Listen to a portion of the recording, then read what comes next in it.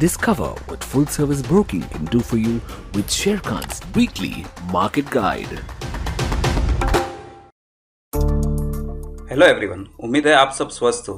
आज हम आपके लिए लेके आए हैं Sharekhan's weekly market guide podcast. ये गाइड एक इन्फॉर्मेशनल पीस है, ना कि कोई रिकमेंडेशन। तो मार्केट में पिछले सप्ताह क्या हुआ, आइए देखते हैं। शेरखान की ओर से आप सभी को नए वर्ष की हार्दिक शुभकामनाएं। शेयर मार्केट ने साल 2021 का क्लोज बढ़त के साथ किया। 2021 में रिटेल निवेशकों की बढ़ती भागीदारी, अच्छी इकोनॉमी रिकवरी, टीकाकरण में तेजी और भारतीय चीजों और सेवाओं के लिए बढ़ती मांग के चलते भारत ने अपने अधिकांश ग्लोबल पीयर्स की तुलना में बेहतर प्रदर्शन किया। 2021 में निफ्टी में 24% की बढ़ोतरी दर्ज की गई, जबकि निफ्टी मिड कैप 100 इंडेक्स में 43% की बढ़त दिखी। वहीं निफ्टी स्मॉल कैप 100 में 53% की बढ़ोतरी दर्ज की गई। सेक्टोरियल इंडेक्स में सबसे ज्यादा लगभग 70% मजबूती रही निफ्टी मेटल्स में। निफ्टी आईटी ने भी 60% बढ़त के साथ 2021 की विदाई दी। साल के आखिरी वीक में देश के शेयर बाजारों ने इस साल अच्छी तेजी दिखी। निफ्टी ने 17,000 के महत्वपूर्ण स्तर को नहीं तोड़ा और लगातार ऊपर बना रहा। अब देखते हैं इस सप्ताह क्या इंपॉर्टेंट फैक्टर्स पर ध्यान रखना होगा। दुनिया भर में कोरोना वायरस के वेरिएंट ओमिक्रॉन का संक्रमण लगातार बढ़ा जा रहा है और भारत में भी लगातार पॉजिटिव मामले बढ़ रहे हैं, जिसके चलते सेंट्रल गवर्नमेंट ने सभी राज्यों को जरूरी निर्देश जारी किए हैं। ये वेरिएंट लगभग 100 देशों में फैल चुका है। देश में 3 जनवरी से 15 से 18 साल के बच्चों का टीकाकरण अभियान इन राज्यों में शुरू होने जा रहा है। पिछले सप्ताह बैंकिंग सेक्टर काफी खबरों में रहा। आरबीएल बैंक में काफी गिरावट देखी गई। आईडीएफसी बैंक में आईडीएफसी के साथ मर्जर की खबरें भी तेज थी और आरबीआई की फाइनेंशियल स्टेबिलिटी रिपोर्ट भी काफी चर्चा में रही। अन्य खबरों में 4 जनवरी को ओपेक प्लस की बैठक होने वाली है, जिससे कच्चे तेल की कीमतों पर बाजार का फोकस रहेगा और ये वीक में ऑटो सेल्स के नंबर आने शुरू हो जाएंगे। इससे ऑटो स्टॉक्स फोकस में रहेंगे। Q3 रिजल्ट सीजन भी ऑफिशियली इस वीक से शुरू हो जाएगा। कोरोना वायरस के नए वेरिएंट ओमिक्रॉन की खबरों पर भी बाजार की नजर बनी रहेगी। आइए एक नजर इंपॉर्टेंट इकोनॉमिक इवेंट्स पर भी डालते हैं।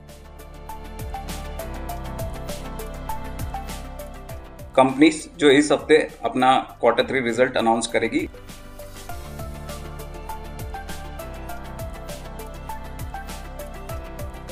आइए एक नजर इंपॉर्टेंट कॉर्पोरेट एक्शंस पर भी डालते हैं।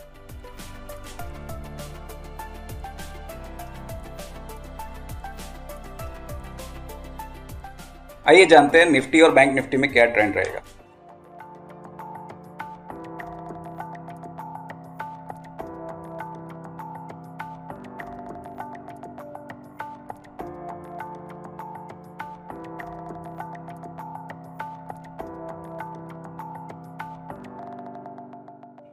साथ ही एक नजर डेरिवेटिव्स डेटा पॉइंट्स पर भी डालते हैं।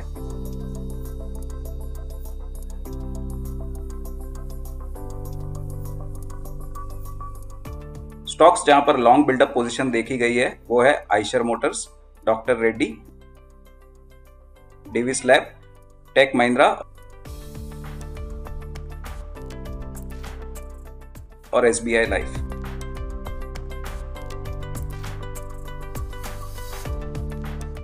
आप सुन रहे थे शेरखान वीकली मार्केट गाइड। उम्मीद है ये आपको पसंद आया होगा। अपने फीडबैक हमें कमेंट सेक्शन में जरूर देना और हमेशा की तरह अपना समय देने के लिए धन्यवाद।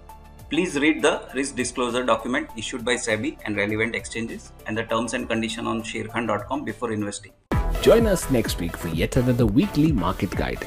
Until then, subscribe to our channel and never miss another update from Sharekhan.